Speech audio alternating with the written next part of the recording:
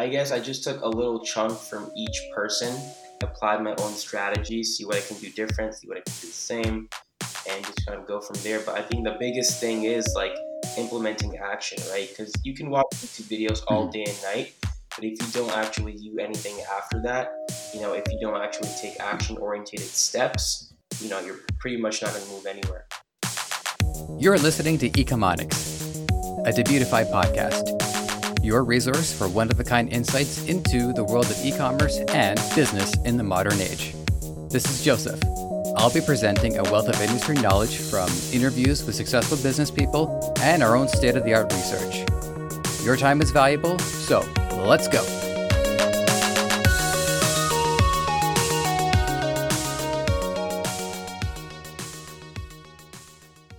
Yasha, aka Yasha's Coup, Dropshipping Council member, founder and operator of both Straightline Media and Ecom Masterminds, has quite a lot going for him.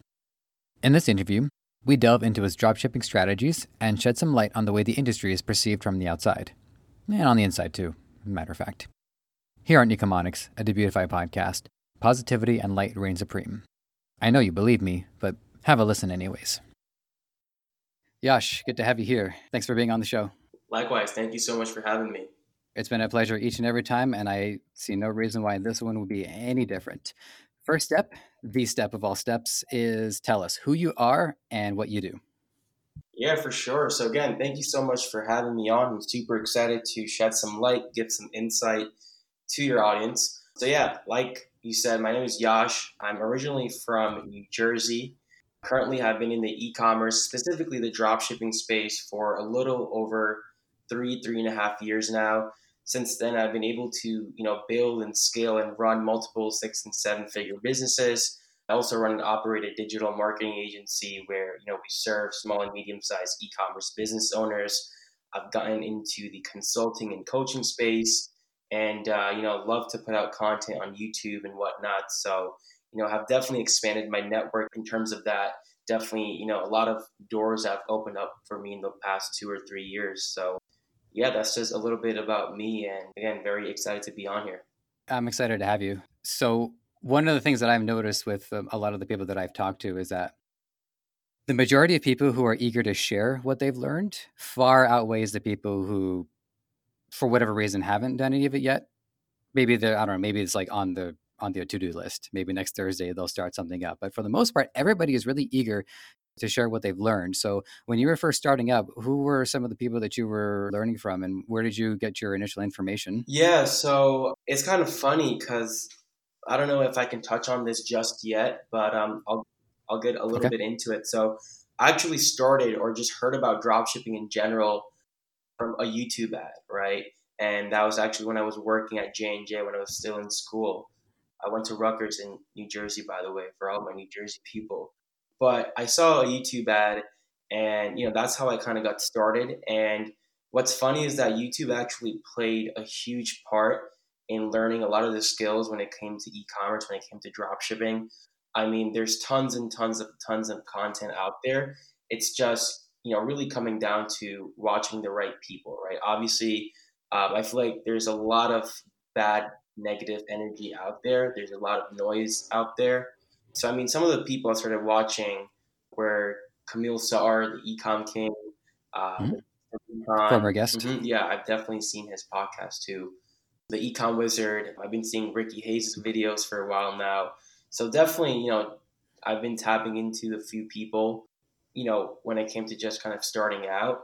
And I guess I just took a little chunk from each person, applied my own strategies, see what I can do different, see what I can do the same, and just kind of go from there. But I think the biggest thing is like implementing action, right? Because you can watch YouTube videos all Mhm. day and night, but if you don't actually do anything after that, if you don't actually take action oriented steps, you're pretty much not going to move anywhere. I noticed that's true. And it's not just with e-commerce. It's really with the learning process in general, is that if I spend, say, 2 hours every day just listening to content about, I don't know, sewing or basket weaving, the learning process just doesn't work unless you take what you learned and you immediately begin to apply it. Because in otherwise, you just get into this loop of self-assuring information. Like, oh yes, this information, it validates what I'm thinking, but then you don't go anywhere with it. Exactly. So let's unravel a couple of the operations that you work on. You said you set up a digital marketing agency, I believe, Straight Line Media. Yeah, Am I right? correct. I run and operate Streetline Okay. Media. Yeah. Okay. So far, I haven't accidentally looked at like the wrong operation for somebody, but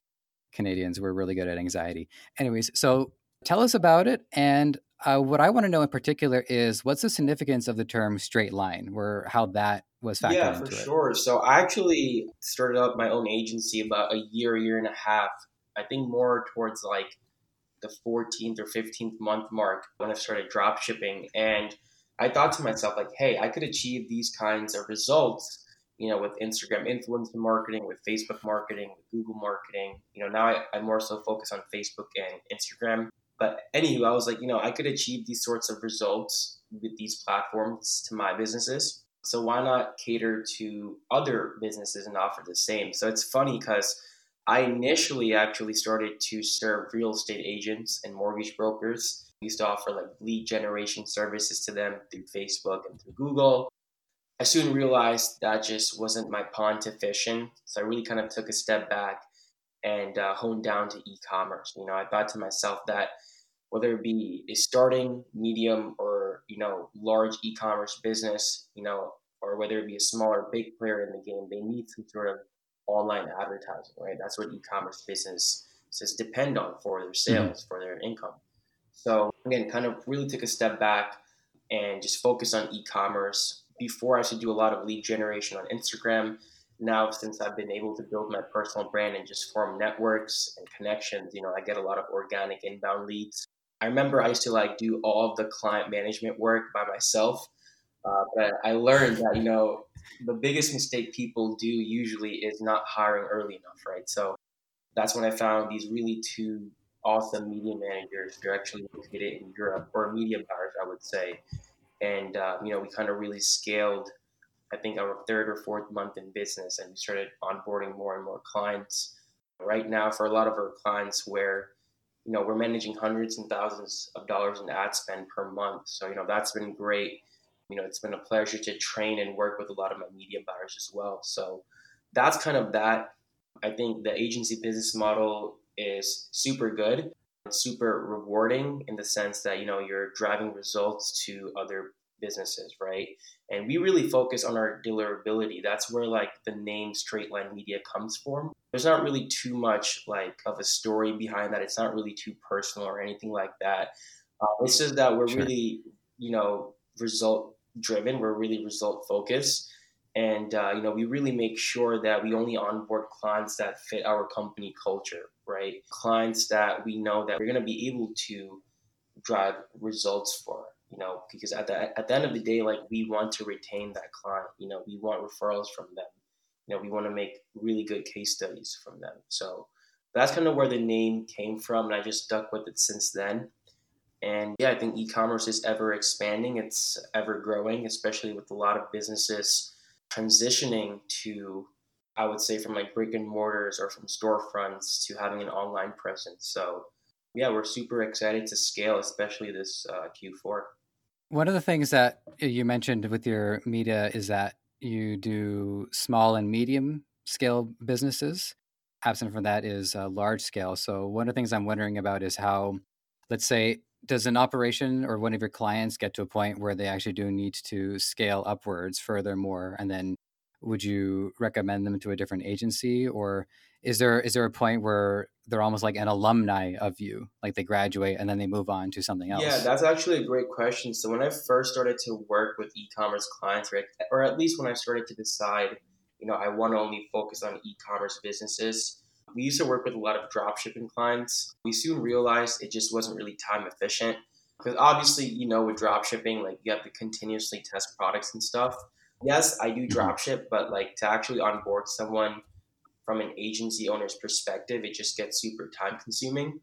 Basically, a drop shipping business owner would test a product for a few days. It would not work. Then we have to take a break and then kind of wait to test another product. A lot of drop shipping business owners don't have the largest budget as well. So we thought, Mhm. we would only start serving more.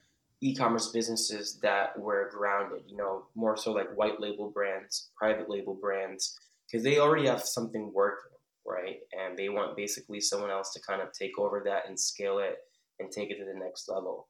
We have had a few clients that actually were doing like almost $1 million a month in sales, and then they just transitioned to having like an in-house marketing team. So Right. unfortunately, like that's that. But obviously, like it feels good because they got to that point because of that joint or sync effort, amongst the agency and obviously them as well. So, but yeah, I mean, we work with clients across a really broad spectrum. Like we've served clients in the orthopedic space to the healthcare space to fitness, baby, mom, supplements, like really any niche that you can actually think about. So that's been super cool to tap into different areas and different spaces.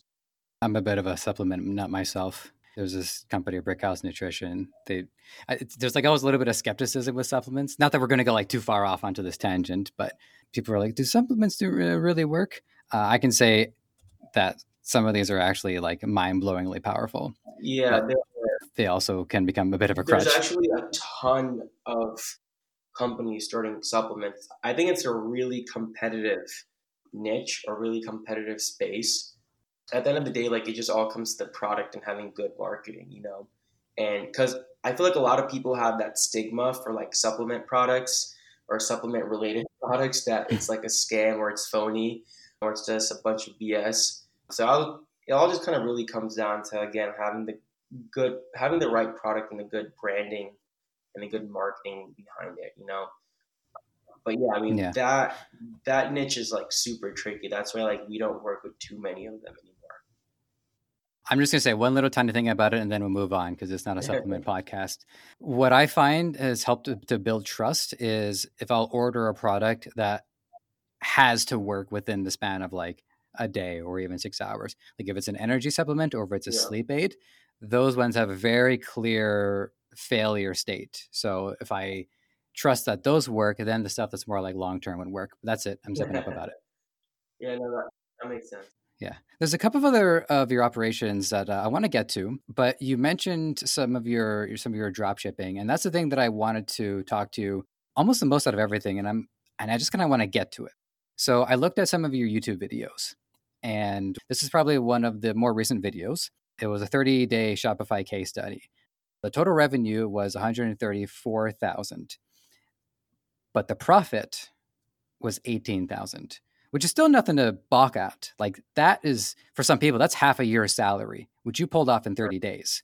So you bang out what 6 or 7 of those a year, you're looking pretty good. But the reason why I wanted to hear you expand on it is because I think that's going to help illuminate people what the actual takeaway is versus the almost pie in the sky figures that the revenue might lead people to believe.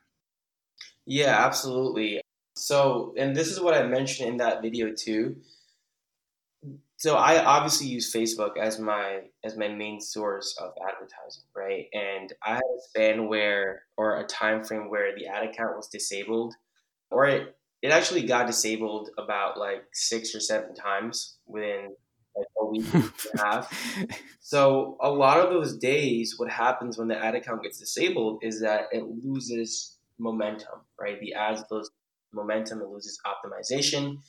And, I even mentioned this that the first 1, 2, and 3 times it got disabled, the ads picked right back up. But like the fourth, fifth, sixth time, it was a huge loss. So there were a few days where I was spending like two, three, upwards of $4,500 of ad spend, and I was losing money, because I was just trying to get it back on its feet, meaning the actual store or even the ad account, I Mhm. would say. So I think I lost a ton of money during that time. I probably lost at least like $4,000 to $7,000 in those few days where I was just trying to get the ad account back up. But yeah, with drop shipping, like the usual profit margins you see are anywhere between like 15% to 25, upwards of 30%. 30% is pretty rare. I've had stores that have done, over $150,000, $200,000 in revenue per month. and, have had profit margins of like 22, 23%. So obviously, like, that's a good spot to be at. I think just the ad account just messing up is really put me at a bad spot. And obviously, like you said, like 18,000 is not like completely garbage. It's not like I'm complaining about it. Obviously, it would have been Hmm. nicer if that number was more towards like 30, 40,000.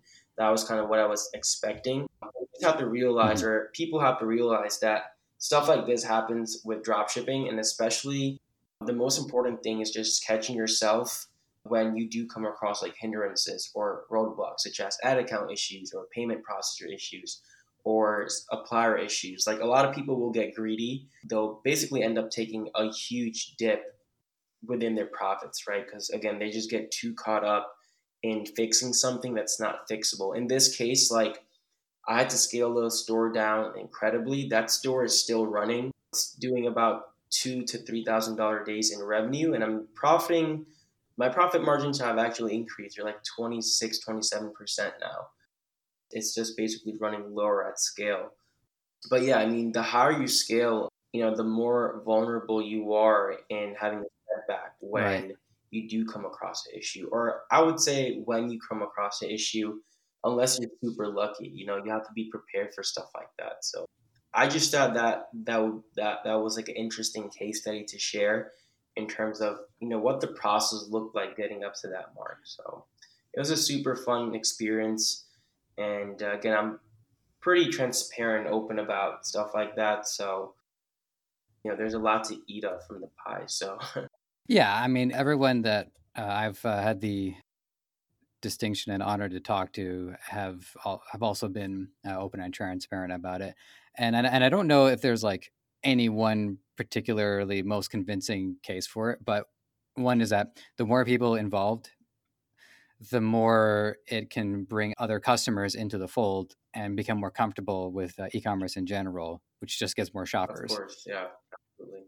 So two things popped out to me on that. One of them, you probably know what it is because you said it was disabled 6 or 7 times, and I found that funny. But I also have no idea, like, why were they disabled so many Yeah, times? so Facebook has actually gotten really strict in their advertising policies and guidelines, especially in 2020. They've gotten that strict because they're just trying to weed all the drop shippers out, right? Or the drop shippers that aren't doing their job. I mean, there's tons and tons of people on Facebook that are scamming people. Like, once I saw this ad where it was like a holographic shark, right? And this holographic shark was in someone's living room, and it basically looked really, really real. I mean, this looked incredibly real, almost too real. And obviously on their website they had the same image, the same picture, saying that, oh, you're gonna get this holographic shark and it's gonna like swim around and whatnot. And when a lot of people received their orders, it was like a plush, like a plush shark, right? So, I mean, there's people doing this like at scale. There's scammers out there utilizing the Hmm. platform and just kind of misleading people and stealing money from people. So one, like, Facebook has gotten really strict in their policies and like guidelines. On the 29th, which is today, I believe, or was that yesterday? As of recording, today's the 29th, 29th. right? Yeah. So there's actually a new policy from the 29th that if your page feedback score goes below a 2, if your Facebook page is less than a year old, you won't be able to advertise from Facebook. Again, like, Facebook is just imposing all these new guidelines and policies and whatnot, and they're getting stricter in a lot of their current advertising policies as well. Like, one of the main reasons why my ad account got disabled is because it had so many rejected ads previously that it built up that negative history, and Facebook just caught on and it Hmm. just disabled the ad account, right? And since I was selling like a personal healthcare product, I kept violating the personal health policy on Facebook. Even stuff like showing a close up or a before and after of a body part, right? Facebook won't like something like that. So those are the main reasons. I had to switch my ad creatives and my videos around about 3 or 4 times, and something finally stuck through, and it ended up not getting disabled. So again, those are just like the everyday obviously not every day, but those are just like the normalized things that happens with Facebook. You just have to be careful and just try to push through and go around it like the clean way, So Yeah, there's just so many different things that can occur, and was one of the reasons why I encourage listeners to really listen to each and every guest that we have on the show, because everybody is tackling these yeah, little issues, and it'll just make it easier for the next people. Just as people who tackled issues made it easier for you to get started on it. So it's funny. I think I know that shark ad. I think I've seen it, but I see so many ads on Facebook. A lot of them just filter out. I think it was like he was swimming around the living room, and there were kids that are like, "Oh, what? It's a shark!" And they get on yep. the couch. That Is that it? Yeah, okay. I remember, yeah, that stuck out, but I didn't realize that was for a product. I thought that was just like, I don't know, like a demonstration of Yeah, VR that's what I tech. thought too, but it's actually for a product, quote unquote. And my buddy was telling me like a lot of people got like stuffed shark animals, instead of that holographic shark that was displayed on the ad. So I mean, it's incredible. Like obviously not in a good way. What just people will do, just to get quick money. There's this one ad that boggles my mind, and maybe you've seen it, where it's usually an advertisement for like a mobile game, and there's a person, and he's got this perplexing puzzle in front of him where there's like gold, and then there's lava, and then there's water, and then you have to pull on the different levers to try to preserve the gold and not get doused in lava. And like 8 different games are all using this one ad, including a game that I recognize, and I think, why don't you just use footage from your actual gameplay? Like this ad has no representation whatsoever of it. So I don't know. I think that maybe some of these game companies are just like outsourcing the advertising to an agency. I think that's what they're doing. It's just pretty much the easy way out. And a lot of the consumer market, especially like the older population, they aren't as educated about things like this. They're very easy to fool. They're very vulnerable. So even though they Hmm. might not be purchasing or looking into something for themselves on Facebook or on Instagram, even, it's maybe for their grandkids or their children or their nieces and nephews or whatnot. I don't know. So that's like the danger for a lot of consumers when it comes to advertisers just taking advantage of stuff like that. Obviously there's a way of marketing, there's a way of smart marketing, but a lot of people just fall into that place of unethical marketing. Right. Yeah. Because it always work on one person first. Like the first person who sees that ad will fall for it, but then they see it again, and well, at that point, too bad. They've already invested their time or money into Exactly. it. Yeah, I mean that's why Facebook's getting stricter and stricter every single month. They're imposing all these new guidelines and policies because they just simply want to weed all the bad people out. It's just as simple as it gets. So it's definitely understandable Yeah. from a platform's point of view, especially when it has like over 1 billion users. So. Over 1 billion. That blows my mind. But it is Facebook, so I understand. The other thing that stuck out to me in your case study was that you were just saying about how when something, especially a dropshipper, when they scale quite high, that leaves them more vulnerable.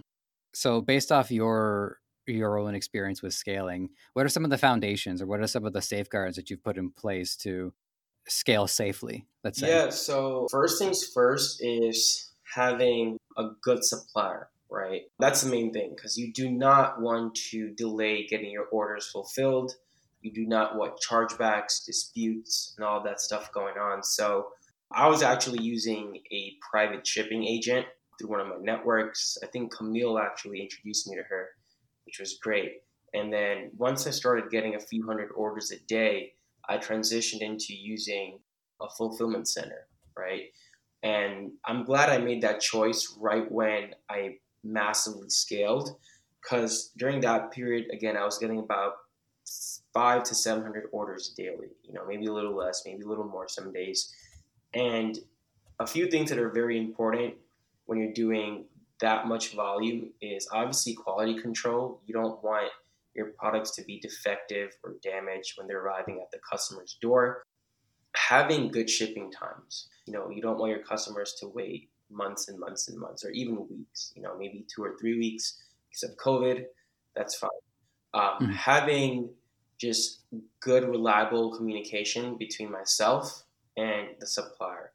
What else? Just having tracking info being updated as well, when it comes to on the Shopify platform. The other thing is like even with payment processors, like I still have about 45 to $46,000 on hold with PayPal. And that's because I didn't actually notify PayPal, which was my mistake, right? I usually always notify PayPal.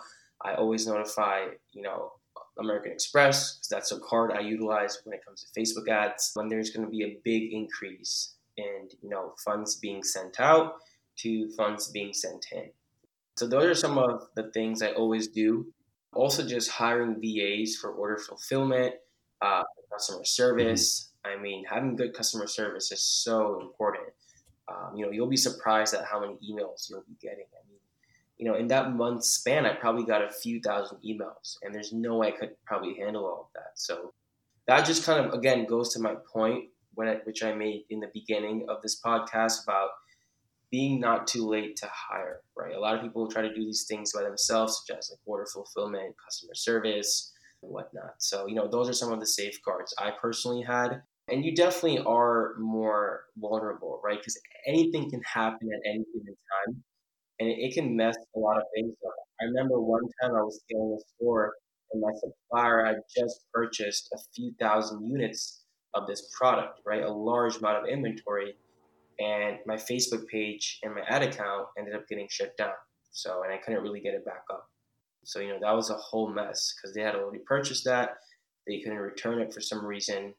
And like I said, yeah, it just turned into a whole huge mess. So you absolutely are more vulnerable. I think each time you just learn different things and you make sure to apply those measures so they don't, end up happening again. Yeah, I would think if I'm going to set up my own e-commerce or my own drop shipping operation, which hasn't happened yet, but after talking to all you fine folk, it's hard not to be tempted. But I think for me, the first thing I would do is just focus on trying to do a small scale operation and try to do things manually, just so that I understand everything, and then move into higher scaled operations as I gain more experience, as opposed to trying to jump in and starting an enterprise or starting an empire on my first go. Yeah, absolutely. I always say like drop shipping is composed of a multitude of skills, and or even more than that, dropshipping is composed of a multitude of components, and each component has a skill, such as running Facebook ads, learning how to test and launch products. That's a skill. And each skill also has a sub skill. Like a sub skill within Facebook ads would be, learning how to read your KPIs and metrics and learning how to make guided decisions from them. So I think just learning all these skills and being up to par with everything is very important first. Just someone yesterday on Instagram hit me up and he's like, "Hey, I'm trying to, get into drop shipping. Do you think it's a good idea to outsource the advertising part, to an agency, or should I learn and do it myself?" Right? So that's what Mhm. that's what I told him. I'm like, "Yeah, you can definitely give it to an agency, but then when they don't deliver, you're going to be confused as to what went wrong. You're not going to know anything about what went wrong, or what they did, or how they tackled it. You're not going to really even know the process they followed. That's what I did. Like for my agency, even I used to handle all the media buying myself for all my clients, and then ultimately, obviously, I did outsource it. I trained, two great media buyers. They were very skilled themselves as well. And, it really led me to kind of know what's going on at the same time, but also not worry about it too much because I have people handling it. So I think just learning everything first, whether it be copywriting, product description, pricing strategy, influencer marketing, how to set up like infrastructure, all those things are very, very, very vital to learn at first. And then, you can outsource, you can have someone help you, you can get a business partner, whatever it really may be that's, a good fit for you and your business. So let me also make sure that we get the rest of what you get up to. You also set up ecom masterminds. So what was the genesis of that, and what's it about? What are some of the success stories to come from masterminds? Yeah, so Ecom Masterminds was actually previously Shopify Masterminds. And I decided to change it to Ecom Masterminds because I didn't want to only limit it to Shopify users. Obviously, there's a lot of people in the e-commerce space, dropshipping space, they're using other platforms, WordPress, Wix, Squarespace, whatever it really may be, even though most people use Shopify, right? That's pretty much self-evident. I wanted to call it Ecom Mastermind, so it's more of like a broader community, I would say, just anyone into digital marketing / e-commerce. So it actually started out as a Facebook group, I think a year and a half ago. And my main purpose of starting that Facebook group was, again, just to keep it open for intermediate, beginners, advanced players. It doesn't really matter. And my main thing was to post update videos on there, to post, kind of little snippets of what I learned just across through my journey. And I saw that more and more people started joining it because I was really active on it. A lot of my closer buddies joined it as well. They were also in the ecom, dropshipping, digital marketing space. And over the course of time, like I started to do live streams on it. I started to do Q&As, giveaways, and we're almost at 3,000 members now. And I know there's tons and tons of Facebook groups, specifically in the e-commerce space, and a lot of them have like 40, 50, 60,000 people. But a lot of those groups, again, I'm not really bashing any particular group. It's just what I've seen, through the years. Is a lot of those groups have like a lot of hate and just spam content. A lot of people are inactive on it. So I really, really, really want to create one of the best e-commerce communities on Facebook, right, through that group at least. So again, like I said, we're over 3,000 members now. I also launched my Ecom Masterminds Incubator Playbook, which is a great handout for beginners. I've had a lot of good traction from that, a lot of good feedback from that. Just last month, I started the Ecom Masterminds Inner Circle group, where I have I think we have about like 18 or 19 people right now, where I can actually give them, one-on-one devoted time, answer their questions, have like weekly calls and whatnot. People are actually serious in being committed to e-commerce, actually wanting results. So, I've definitely expanded a lot of things from the group. I've met a lot of people from the group, made a lot of close friends from the group, had a lot of success stories just by people following the group, with not only myself posting, a lot of other people posting, sharing my YouTube videos. A lot of my one-on-one coaching students have came from that group, and we've absolutely formed a long-term relationship. So, things have worked out really well for Ecom Mastermind. And again, I do want to be kind of one of the best communities out there, at least on Facebook, just because there's so much noise through other Facebook groups, for e-commerce entrepreneurs. So the incubator seems interesting to me, and I may ask you to send me that. Is that a PDF, and it's just something that people can access and read, or how does that actually work? The Incubator Playbook is just a PDF. It's a handout. It's about 17 to 18 pages, all written by me, and it really has a lot of essential dropshipping topics.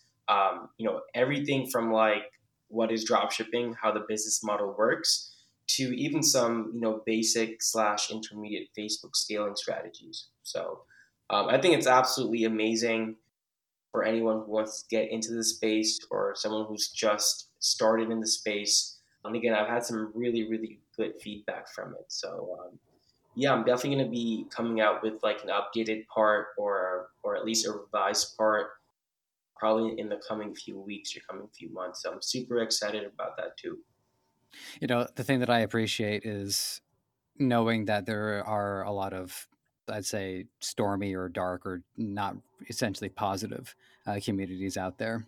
And me, I don't know. I am tempted to ask about it. We don't want to dwell too much on the negatives, but I think it's good to get some awareness of it. So we know that when people are slandering or people are spewing hatred, we know that that's not good. But what I would like to know more specifically is what kind of advice would these particular communities hand out that you wouldn't want to follow, or you wouldn't want someone who follows you or who works with you to take as well? Because I don't think they're just going there to spew vile. I think they're going there to learn something, and maybe they're learning the wrong lessons. Yeah, I mean, there's tons of content out there. Right? There's tons of information out there. It's just grabbing the right information. Sometimes, especially beginners, they're more vulnerable. They may hear something, they may act upon it without hearing like a second opinion or a second say. Now, obviously, I'm not the only one who has a Facebook group. I'm not the only one who has a YouTube channel. There's several other people who are, way bigger than me, especially on YouTube, right? Larger Sure. audiences. And again, I don't want to name call, but there's people who have tons of larger audiences than I do on YouTube. And sometimes I'm just like, really? you know? So again, I'm not going to say too much about that, but even like the students who I coach, like I always say like, hey, you don't only have to watch my videos. You don't always have to get insight from me. Like watch other people. Tap into different waters. See what you like, see what you don't like. So I think it just really comes down to knowing the right people in the space. I mean, 2.5, 3 years ago, I could literally ask no one for help, right? Because I didn't know who to really go to. Sure. None of my friends were doing this, none of my family members were doing this. In fact, they were looking at me like I'm crazy.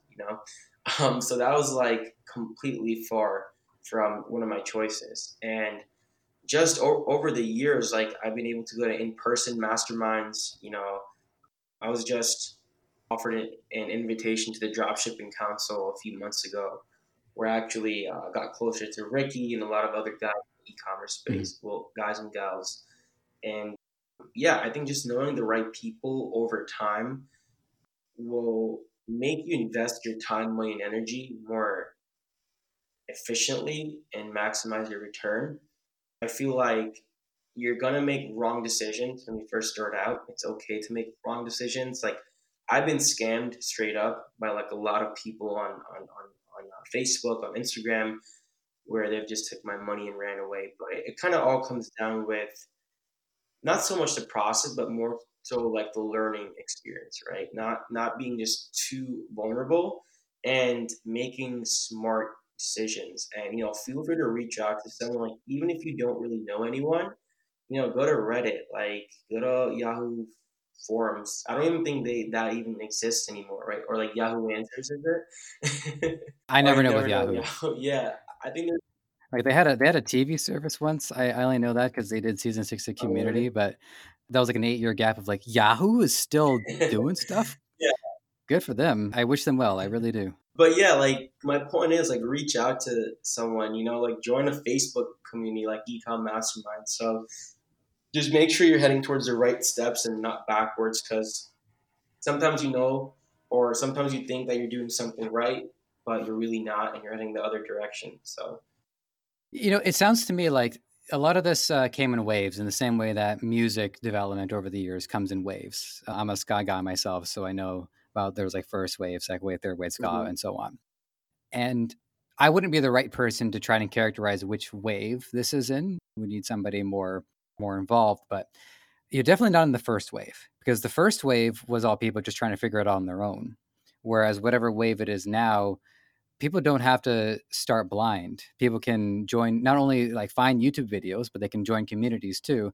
And they can join the community first and be a part of the conversation first before they have to start the operation. 100%. Yeah, and obviously, drop shipping is a business model that's been around for decades and decades. But obviously, like applying that into having like a Shopify store, for example, right? Like that became really prominent in like 14, 15, 16, 17. And there was barely any content out there, right? People really didn't know about it. People didn't know even if this was possible.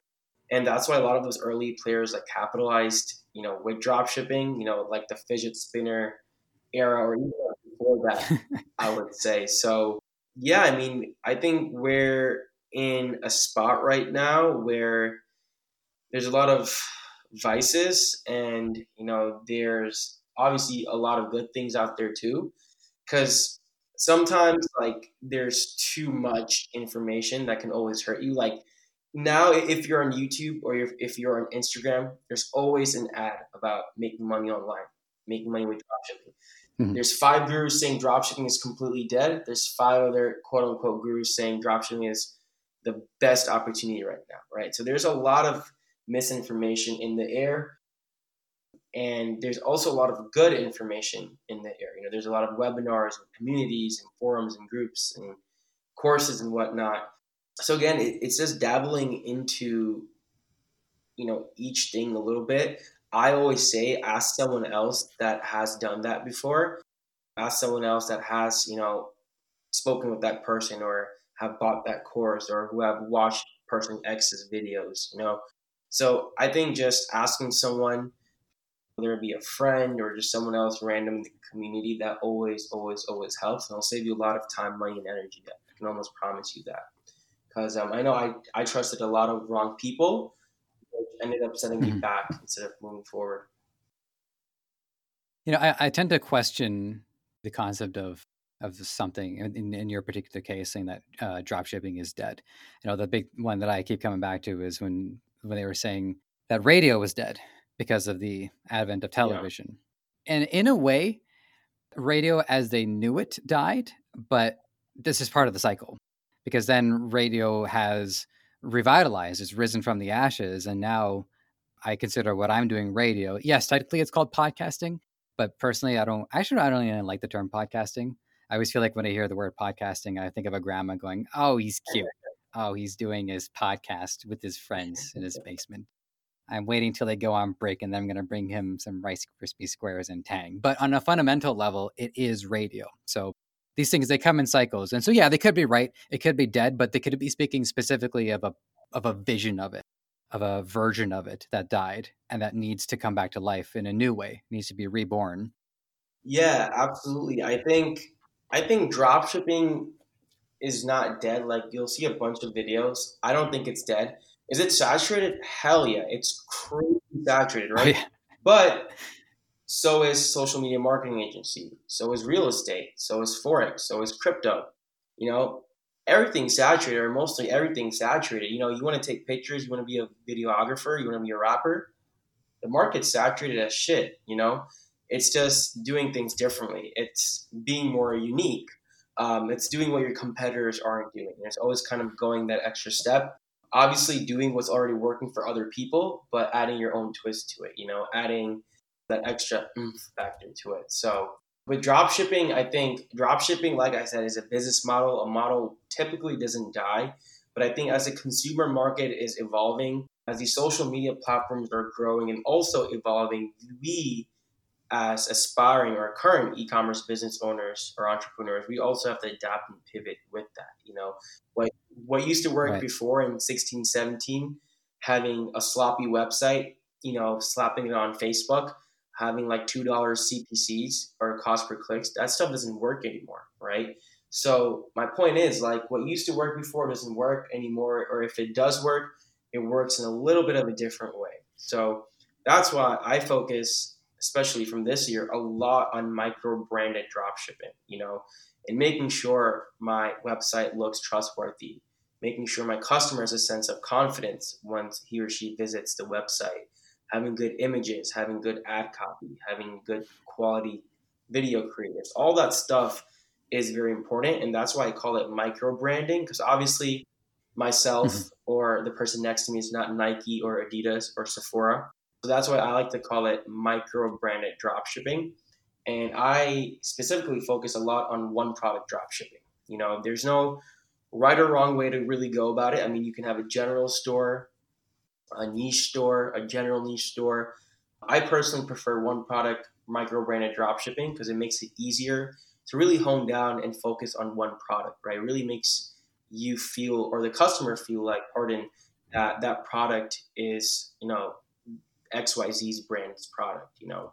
So that's what I've gotten to focus on a lot. That's why I teach to a lot of my coaching students. That's why I teach a lot of to my communities. You know, one product micro branded drop shipping. Even though if you don't have a one product store, focusing around that one product, at least try and brand your store. You know, make sure the color schemes are good. Make sure there's that sense of congruency on your store. Basically, same goes with like your social medias, right? Just giving importance to every factor contributes into micro branding. You know, not only do you have to have a good website, but you know, do you have good warmed up Instagram and Facebook social media accounts? Do you have, you know, good quality images? Are you running a good video creative, like I mentioned? So these are factors that contributes into micro branded drop shipping, and it's more so because the consumer market is getting attained to generic, spammy, shitty looking stores. Pardon my French, but Mhm. yeah, it's just that stuff like that's just not going to work long term. It's really not. I think like 2021, it's like yes, you can still drop ship, but your store has to be really branded. Like that's why I haven't really announced this public, but I'm really thinking of stepping away from drop shipping like Q2 of next year and just focusing more on like private labeling or even white labeling here and there. Yes, I'm still going to be teaching about drop shipping because I think it's pretty much a good entry point to start into entrepreneurship, into e-commerce. I was there at one point. Mhm. It's good to learn the skills and to build that capital and that cash flow. But just to the point where I am, I feel like I'm gonna give it, a few more quarters and then eventually just kind of step away from it, and just kind of be behind the scenes, whether it be consulting people or whether it be coaching people. So yeah, I mean, you have to adapt and pivot. Like they say, it's the survival of the fittest. So that's kind of what it is within e-commerce. So you really haven't mentioned that anywhere. That was an Ecomonics Yeah, first? it was. It was. I mean, I really Oh, haven't wow. mentioned that anywhere. Scoop. Yeah. I can understand that. And I did look at your Instagram too. I try to look at everything before I meet with a guest just to try to be as prepared as I can. And you do have a flair for style. And I think a lot of your passion comes from being able to have good presentation, but also provides a lot of positivity too. Because somebody can dress dapper and have a great haircut, but they can also be a Yeah. dick. Whereas you're doing all of the right moves, and you're trying to present an aura of positivity with it. And I can see that you wanting to embed that into brands, into micro brands and white labels or whatever it is that you're Yeah. working on. So I wish you well. I'm sure you'll do. I'm Thank sure you'll you. do I good. appreciate that. You're welcome. So you mentioned very briefly about your invitation to the Dropshipping Council. I was going to ask you about that because I wanted to basically, I'm going to talk to anybody on the Dropshipping Council just to kind of put the big picture together of how everybody joined that. So you said you were invited, which is not what I would have thought. I would have thought that you were going to apply to it. So how did they reach out to you? Why did they reach out to you? And what is the Dropshipping Council doing for you? Yeah, for sure. So in a way, like yes, I was invited, but I still had to apply. I was actually invited. Oh, I see. Yeah, Invited I to was apply. actually or Okay, referred fair. to by Camille, the Ecom King. I know I probably mentioned his name like a few times, but he's one of my really good buddies, or he's been one of my really good buddies for the past few months now in the space. So he's actually one of the founding members of the Dropshipping Council that first got selected to be part of it. And he's like, hey, I think you should definitely apply, check it out, see what they have to offer. So I applied. I had like a little bit of a interview, like a little showcasing. But basically, it's for anyone who has spent, I believe, over $50,000 on advertising collectively, and anyone who has done $100,000 or more in sales within 30 days, right? Those people are eligible to apply to the Dropshipping Council. But yeah, more than that, I think, it's a great community. I mean, when I joined not too long ago to where we are right now, it's a much bigger, expanded, and diversified community. We have dedicated Slack channels, for copywriting, for Facebook ads, just a whole bunch of stuff. We also have exclusive partnership deals with like a lot of content creation companies, a lot of supplier companies, just a whole bunch of stuff. So I think it's a great network, and it just really depends on you and how you want to utilize it, how you want to go about it. But I think it's a good thing to really tell who's really in it for real to who's really I not. see. Now, obviously, there's tons and tons of people who are making money legitimately, who are obviously it won't be in the dropshipping council, but I think it's still a good trust factor, just kind of having something like that. So it's definitely good for my personal brand. That's one of the main reasons I did it, just to be super honest. But more than that, to Mhm. be kind of just super tightly connected in a close knit group to, all of these 6, 7, 8 figure entrepreneurs. I mean, Ricky Hayes, Camille, Peter Crew. I've really gotten the chance to network with a lot of people. So yeah, that's been great, and I hope we continue growing as a community. We onboard some more cool, dope people who are making a lot of money, who have a lot of insight to share. Mhm. So yeah, that's been super super great to be a part of over the past few months. I think people should definitely apply if they qualify for it. Last week, I got to talk to Shashir, who was the founder of it. And one of the hills that I don't know if I want to die on, but I'd be happy to lose an arm on is at some point it takes on like a King Arthurian or like a fantasy vibe where everybody has like their different titles, because you got Ecom King, you got wizards and beasts and all that kind of stuff. So Wizards. I will lose an arm on that hill. Yeah, man. I haven't really thought of anything like that just yet. Just my name. My name on YouTube is obviously like Yash Isku, and it's Mhm, funny because it's not like my actual last name, which is Shah, but people mhm. actually used to call me that when I was in middle school. For some reason, they had that nickname for me. So I just carried that over. I think no one really even asked me so far, like, why is your YouTube channel Yash Isku? But I just wanted to make it something witty, maybe something different. I don't know. So I just really went with that. Fair enough. We're getting kind of close to the end, and I want to get a question out of you, a couple of actionable methods for people. So, one of your recent videos on Halloween video products, where you show like 5 products that are proven winners. So, what I'd like to hear from you for our listeners is, what do you do to verify them as proven? And then you also have a workflow where you talk about selling for your store type, gender, potential interest, and creative types. So let us have it. Yeah, for sure. So I mean, Q4, these next 3 months are, the most biggest months when it comes to e-commerce, right? I mean, business owners are making 50 to 80% of their annual revenue, annual sales within these 3 months. And I think Halloween is a great mini holiday or a mini time to kind of capitalize on Halloween products. Obviously, you have to act upon them super quick because a lot of them do get saturated because people Mhm. jump on them fairly quickly because people just have so much of a little time span to really sell them. And you obviously got to make sure it gets to them a few days before Halloween, if not at least a day before Halloween. So that's that. Sure. Like even a lot of products, like once you become adept at product research and validation, and once you spend money testing products, you start to recognize like a lot of seasonal patterns, a lot of seasonal trends. Even besides seasonal, you start to recognize like a lot of product criteria, right? Kind of becomes more of your gut feeling. You strengthen your market intuition, you strengthen your market logic. That's just kind of what comes, with being in this space for so long. But I think the biggest thing I do to validate a factor is the product has to be a wow related factor product or a unique factor product. And that's because if you're going to use Facebook and Instagram to market, you have to understand the platform, right? Google is more of an intent based search platform, right? Facebook and Right. Instagram, they're forms of interruptive marketing. You're interrupting someone's pattern.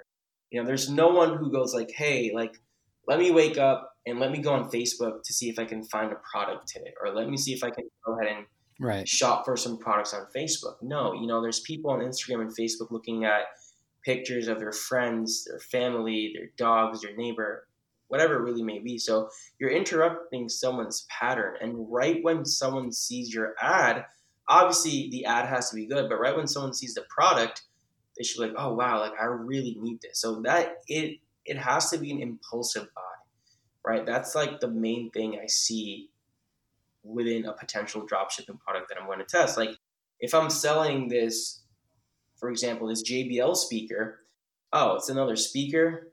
Oh, I'll probably get that from Best Buy or Amazon. Or what's so great about it?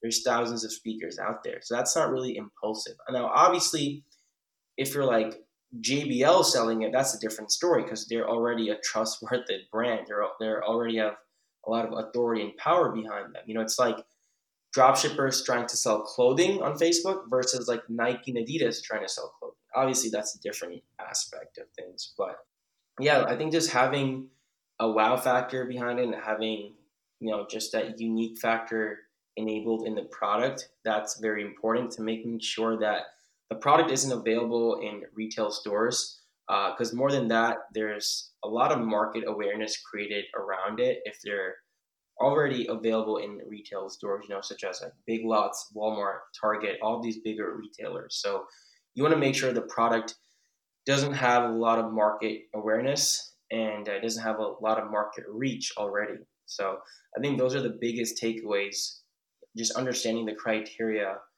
of what to sell. Because I see a lot of people overthinking about product research. And it's really not that hard, right? Like you don't have to reinvent the wheel, especially if you're a beginner. As long as you see that something's working, you can go ahead and hop on there before that curve increases or before that curve plateaus. So just think about it like that. And the main thing is just testing. I mean, assuming you have a good landing page, a good funnel, a good ad, the product should sell. And the more you test, quite frankly, the quicker you'll find that winning product that's sustainable and that's going to be bringing you money. Because yeah, quite frankly, your first winning product can change a lot of things up for you. It can open a lot of doors up for you. So yeah, just keep testing and make sure you guys have that product criteria in mind. That's kind of the main thing I would personally look for. That's excellent. You make a good point about a Facebook intention versus a Google intention, because people are looking for something, as specific as their heart's desire on Google. What I would say, I've been a Facebook user since high school, and I'm in my 30s now. I think the one thing that every post, whether it's an ad or a picture from a friend, everything that Facebook has in common is that it's all discovery based. It's always about either like a new opinion on something that's going on in the news, or it's the news, or it's an update on a person's life story, like a wedding or their breakfast. So ads in that same way, they do fit in the sense that, oh, I'm about to discover something new. And for me, just, being somebody who does buy things often, it's discovering something that is drawing attention to an issue that I've had for a long time.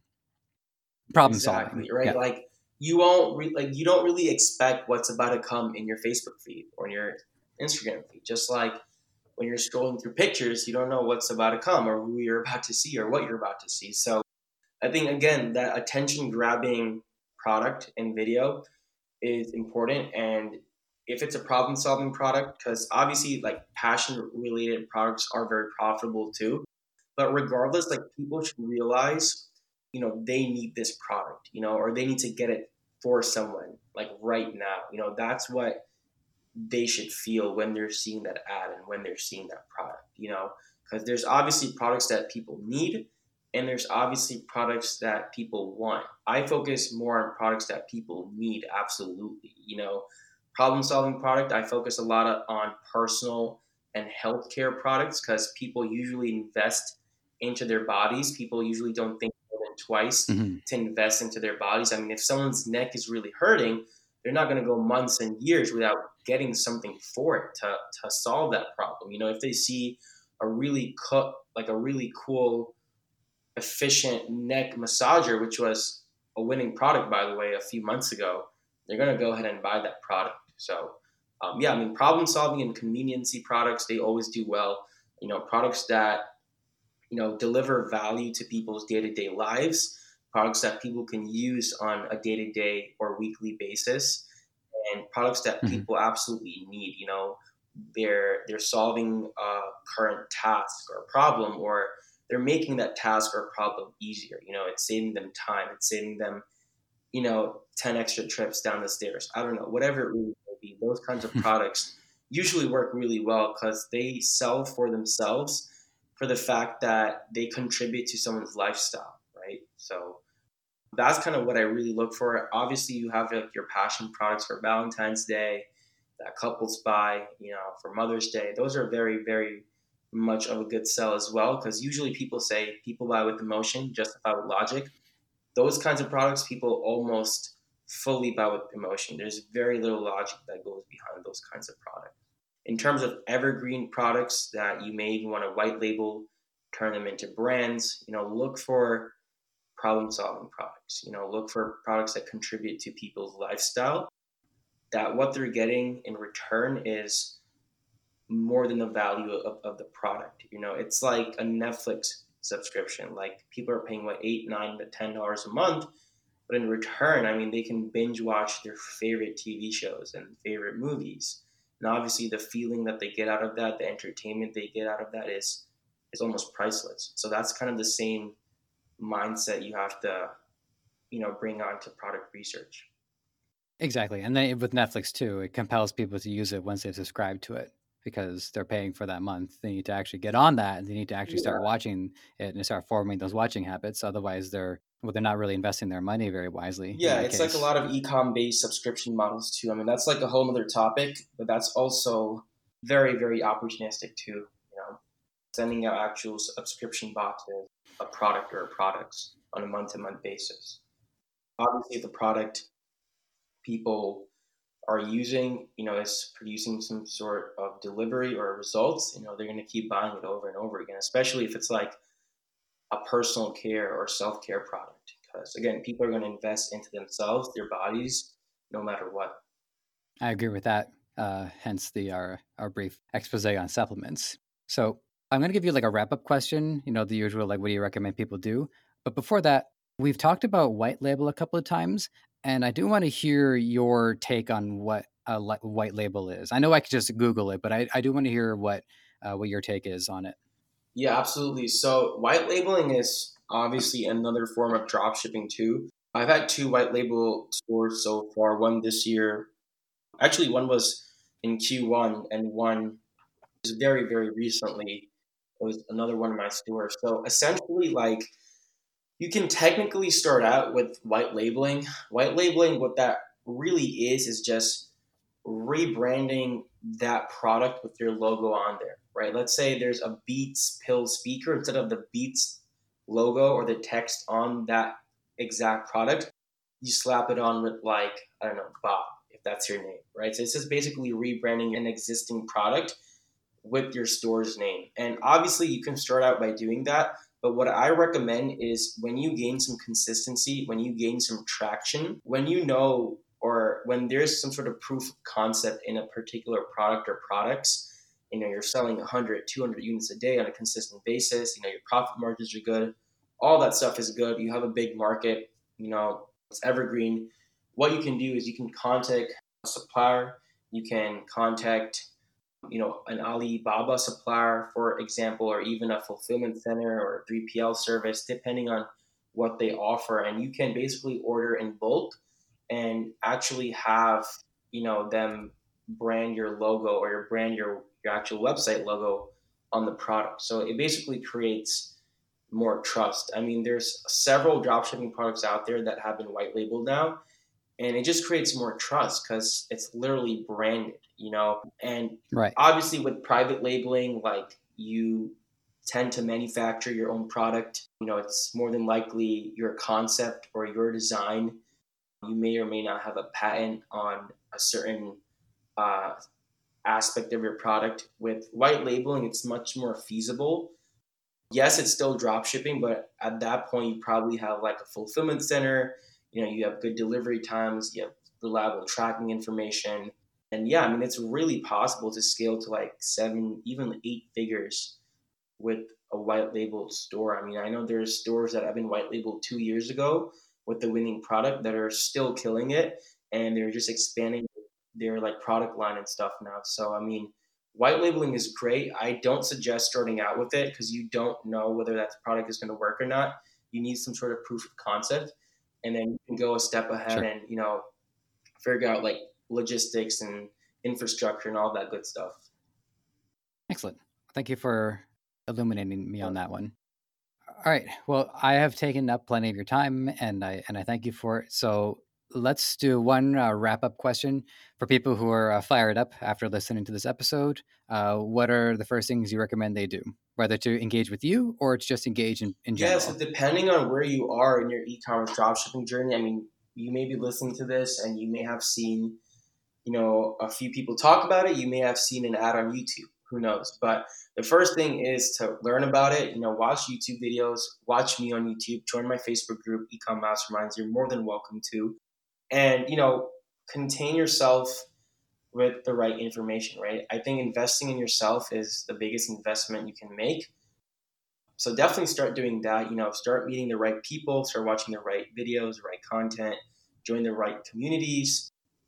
If you're like a beginner, or if you're already starting, or if you're an intermediate, or if you're an advanced player. Obviously, if you're an advanced player, you already know what you're doing. But if you're more of a Mhm. beginner, someone who's already been started into the space, continue like expanding your skill sets. I think you should really, really focus on where your biggest weaknesses are. Almost everyone has weaknesses. I was really good at website development or website optimization. You're not developing with Shopify. It's more with themes and whatnot. But, I was really good at making my website look good. Basically, I was really good at, product research and product validation. But my weak point or my roadblock was Facebook ads, right? I didn't really know how to test products adequately with Facebook ads. I ended up burning a lot of money. I mean, thousands and thousands of dollars my first year. Like I was in debt, I think. So things got pretty bad, but just continue knowing where your weaknesses are and spend time on the right thing. Like you could spend 4 hours on your website and keep tweaking it, keep adjusting it, playing with this color scheme, that color scheme. But if it already looks good and if you're good at it, why not spend your time on product research or whatever else you're lacking in? So I think knowing where your weaknesses are and tackling that and getting help from someone else who's already been doing that for a long time will really help you. It's just kind of, putting your resources into like the proper time frame, or even just obtaining the right info at the right time, I would say. So just be very wary of that. And the goal is to become self-sufficient, right? Because obviously you may want to expand your team, you may want to hire people, but you as a business owner, you as an e-commerce business owner, you should know every component within your business, why so is so, and what and how you do something, right? Like not only why, but also how you're kind of doing it, and vice versa, I would say. So just be mindful of kind of those two things. Well, that is a fantastic takeaway. All right. Well, Yash, thank you so much for your time. We are going to let everybody go, and we will see you guys in the next episode. Thanks, guys. It's been a pleasure. Same here. You might have found this show on any number of platforms: Apple Podcasts, Spotify, Google Play, Stitcher, or right here on Debutify. Whatever the case, if you enjoyed this content and want to help us thrive, please take a few moments to leave a review on Apple Podcasts or wherever you think is best. We also want to hear from you, so whether you think you'd be a good guest or want to weigh in on anything related to our show, you can email podcast@debutify.com or connect with us on Facebook, Twitter, Instagram, and TikTok. Finally, this podcast is created by the passionate team at Debutify. If you're ready to take the plunge into e-commerce or are looking to up your game, head over to debutify.com and see how it can change your life and the lives of many through what you do next.